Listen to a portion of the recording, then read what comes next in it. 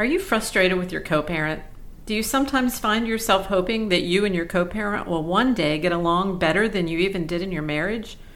Or more secretly, wish your co-parent would meet with an untimely or maybe painful demise? It's okay, we understand. But I'm afraid that neither of those fantasies are helping you move on with your life. We think this podcast will help you learn how to put those fantasies in the past. In each episode, we address difficult dilemmas that many co-parents face and will help you decide, should you hold on to the conflict for the sake of the kids or let it go for the same reason? These issues are often complicated, but the solutions can be easier than you think. So get ready for this unconventional ride. You might be surprised, it could change your life.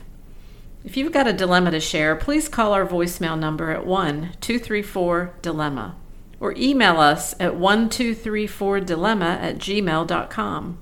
Remember, dilemma is spelled DILEMMA.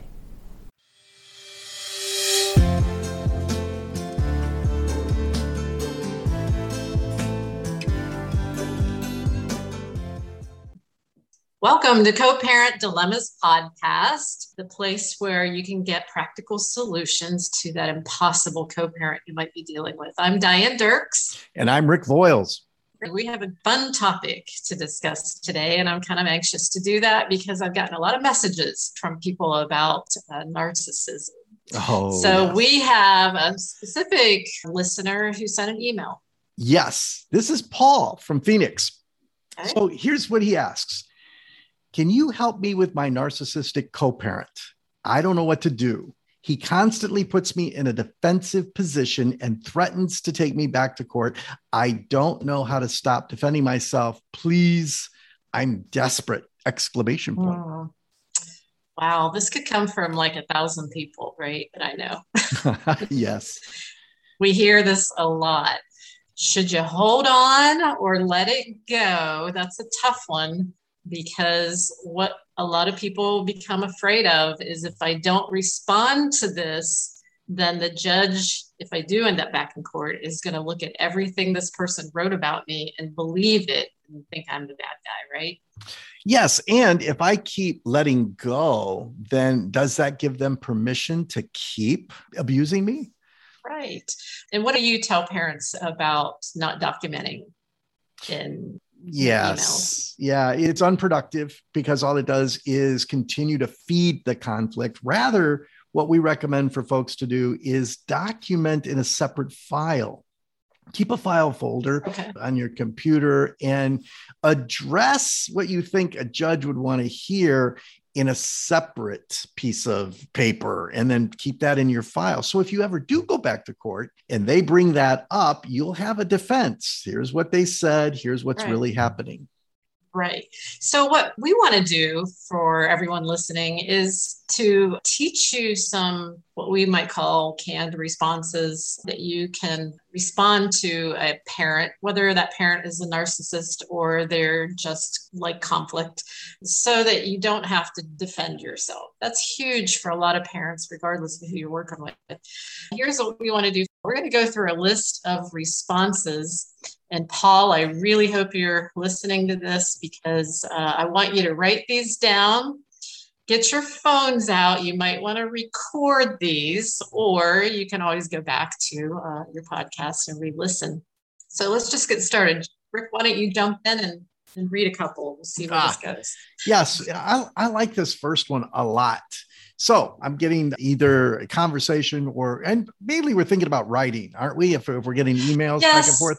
Yeah. You don't want to get into a phone conversation with a narcissistic co-parent. No, you want to limit that as much as possible. So we're getting these abusive emails blaming you and threatening you. So here's a good one I like. Your attempt to portray me in a negative light is noted. Oh, I like that one. What are you really saying there?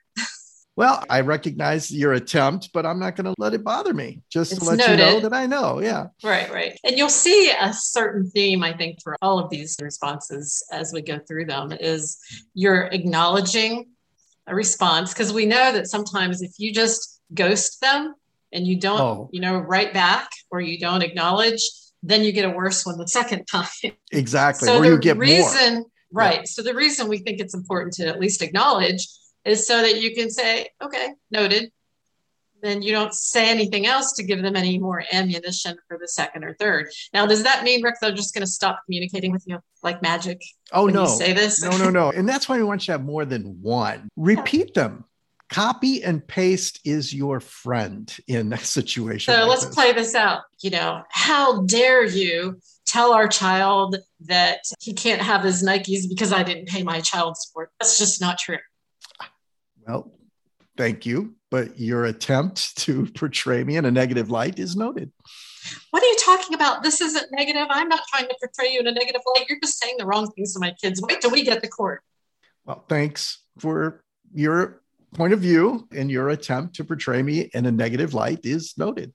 Well, I think you should tell our child that this isn't true, because he's going to go around thinking that I'm not paying my child support, and that's just not true. Well, there was that 1 month. But that's not true. Well, your attempt to portray me in a negative light is noted. And at what point do you just stop? Yeah. I mean, if 3 or 4 times, then if they don't stop, you don't need to be. After a while, you have to stop. Yeah, do you think they have to? And you do have to read, because what they'll do is they'll insert something about the children that you do have to answer.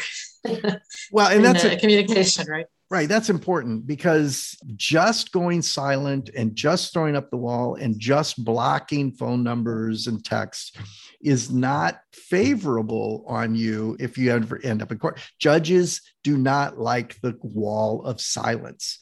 Right. But it doesn't mean that you've got to continue to expose yourself to a unhealthy circumstance or person.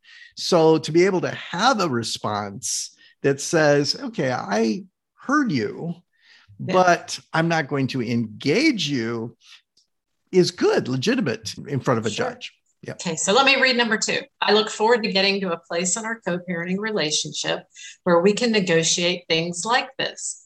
For the time being, I intend to follow the order. That second sentence, very important to add that. I'm going to follow the order. Right, because narcissists are famous for trying to convince you that if you were a really good co-parent, you would give me that extra day on the weekend, even though the court order doesn't say that. So then you feel bad. You go, well, I want to be a good co-parent. So you say, okay, I'll give you that extra day. Well, then that tends to not be enough. Well, if you're going to give me an extra day, you give me Monday too, can I have Tuesday too? Yeah. And then you start to get frustrated. And then you find out later that their campaign was to get you to give up time so they could tell the judge that, well, I have more time than she does anyway. Right. I've seen that happen where they tell the judge, well, obviously they don't want to be with the kids because they keep sending them over to me. They keep giving up time. Right. Yes. So that's that give an inch, take a mile kind of thing that we've talked about before. Yep. So this to me is kind of saying, I hope we can get to that place that you're trying to get to where we can be flexible. But for now, let's just follow the order, because remember, we're talking about parallel parenting, not cooperative parenting with these parents. No. So the parallel parenting model would say you don't stray from the plan unless absolutely necessary. Correct. And believe me, the narcissistic co-parent is going to do everything they can to make you cooperative, because that gives them ultimate control. So they'll use shame, guilt, gaslighting, all those things to make you feel bad if you're not cooperating. Exactly. Okay. All right. Let me get the next one. Ooh, I do not feel these representations warrant a response, and I see no purpose to this email other than to increase conflict, period. As such, I am noting my objection and your attempts to portray me in a negative light.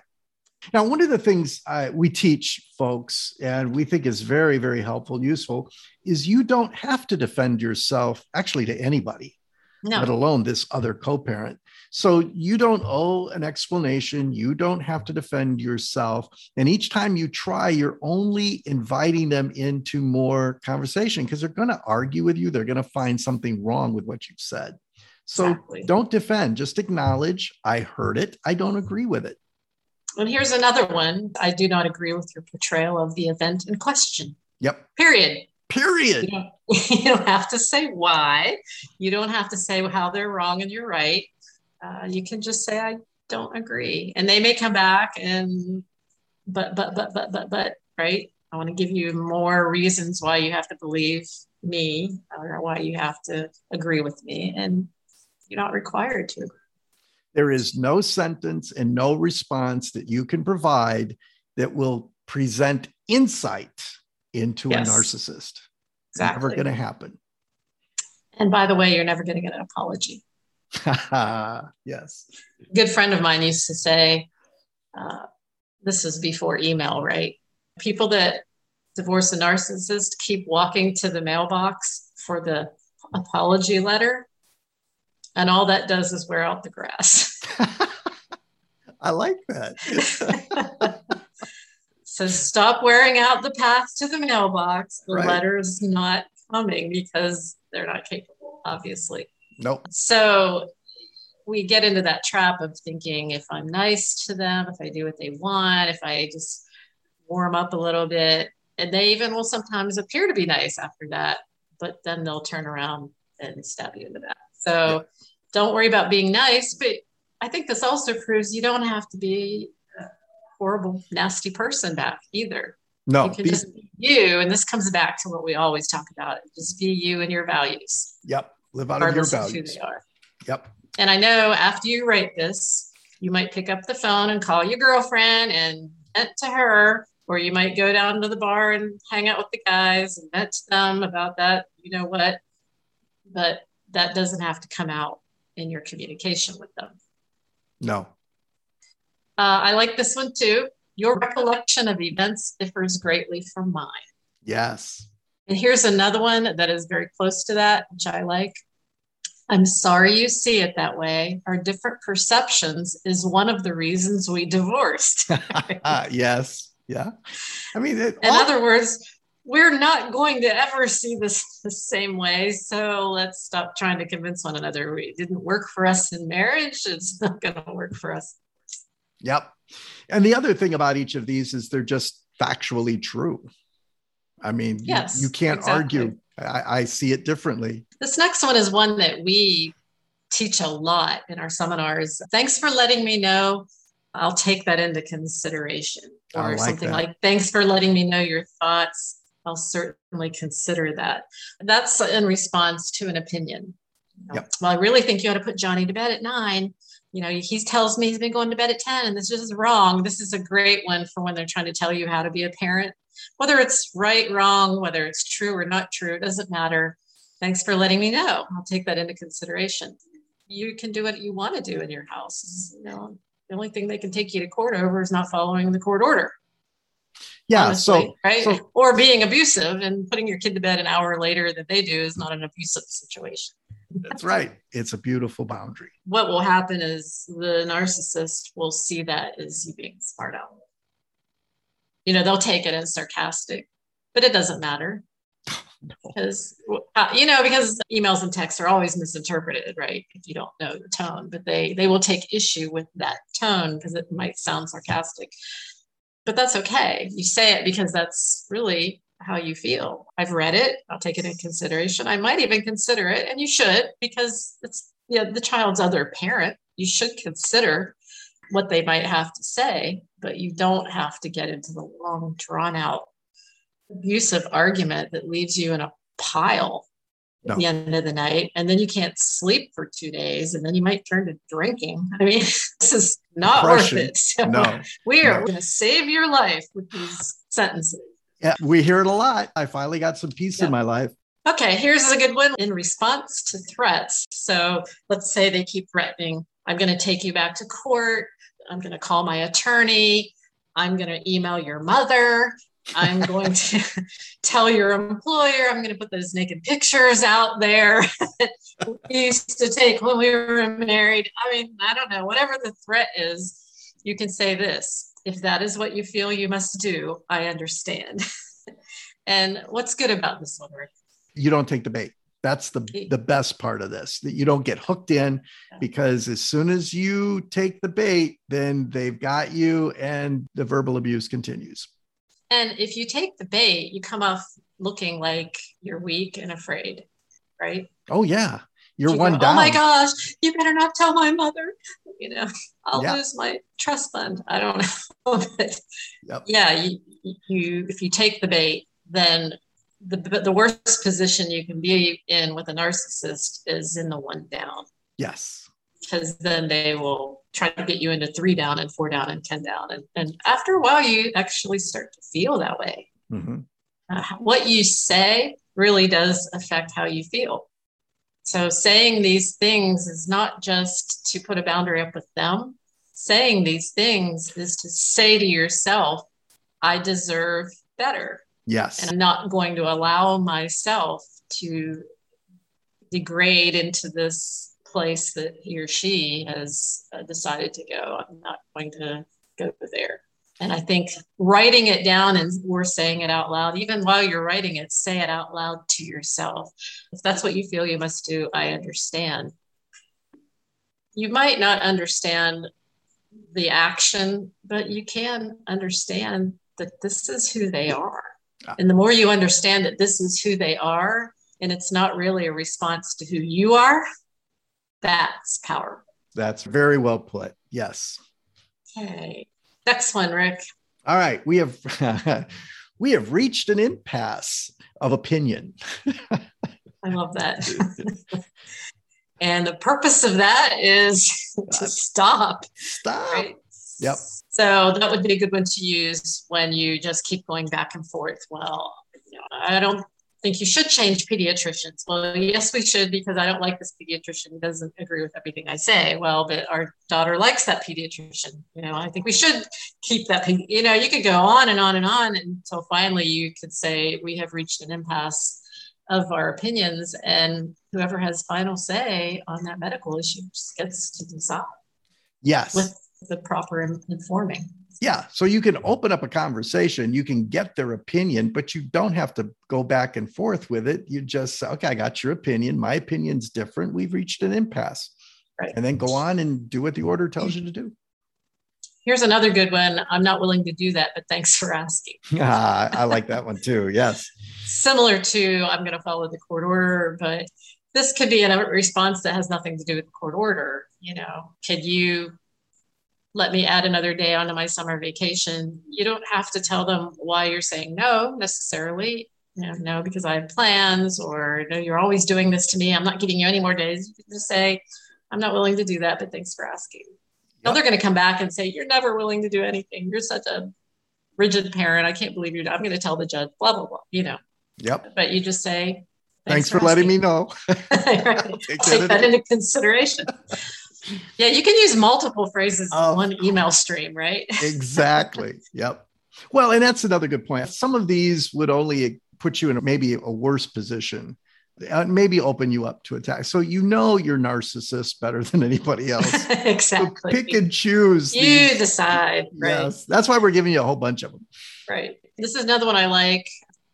If I don't hear back from you by May 1st, I will assume we are in agreement on this matter. Why that is important is because narcissists are famous for doing the passive aggressive. I didn't get your email. Oh, I didn't know you needed my decision by then, or my opinion by then. It's just a way to stay in control by not answering. So instead of saying, hey, before I sign up Johnny for baseball, what do you think about this league versus that league or whatever? And they're just going to ghost you and go silent. And then when you don't sign them up for anything, they'll blame you because poor Johnny wanted to play baseball and it's all your fault. You didn't sign him up, whatever. Yep. So in other words, you're saying, I'm going to go ahead with my life after this date. And we recommend you give the other parent at least 2 weeks notice on major decisions, right? If you have the right to make it, but you have to inform and get the other parent's feedback or input.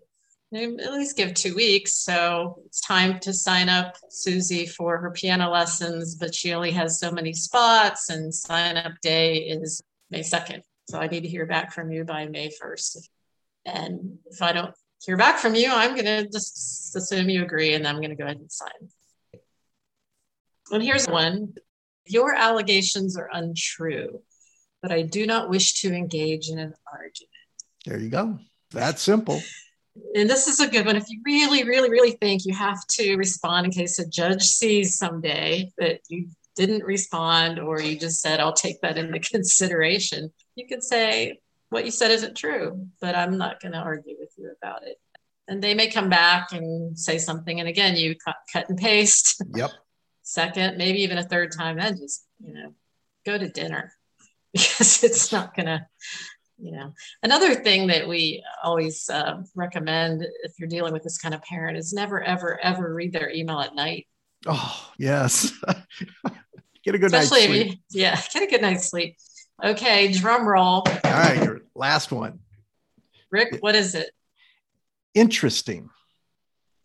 What, the response is interesting? Or yeah, whatever they said, you just write back. The response is simply interesting. That's all you say. Now that's the smart aleck in me. One of my favorites. So this is easy to cut and paste. Put in your phone notes the word interesting. And when you're too busy to answer and you just don't know what to say, you're, for the 45th time, you should not be shocked.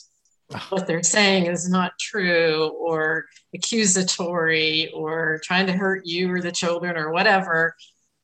That to just say, interesting. And on that note, I think we're going to end. Very what do you good. think, Rick? I hope this was helpful to you all. And Paul, adopt these phrases. We can't help you with your narcissistic co-parent, but adopt these phrases. And honestly, this is your problem for now, but someday it's going to be your child. Parents don't ever go away. Ex-spouses do when your kids get to be 18. And, all you have to worry about then is weddings and funerals and births of babies. But those are few and far between, right? So this is a way for you to learn how to set respectful boundaries with your narcissistic co-parent, because someday you're going to have to teach your child. Yes. Because it's very hard to have a narcissistic parent. And that's a whole other show that we can talk about, right? So just so everybody knows, in our show notes on our website at www.cpdilemmas.com, under this episode, you'll find 20 canned responses to your narcissistic co-parent, including the ones that we talked about today. So don't worry about whether you wrote them down or not. We've got them on our website. So check it out there. Yeah, that'll be helpful. Okay. Well, we'll talk to you all next week. Yes. Have a good day, everybody. All right. Bye-bye. Bye. We hope this episode was helpful to you. If you'd like to share your dilemma or tell us how something we said has benefited your situation, please call 1-234-DILEMMA. That's 234-362-3445. Or email 1234dilemma@gmail.com. Also, don't forget to subscribe to Co-Parent Dilemmas wherever you get your podcasts, and give us a favorable rating. That will make us more accessible to co-parents who are searching for help. Thank you for being part of our non-impossible family.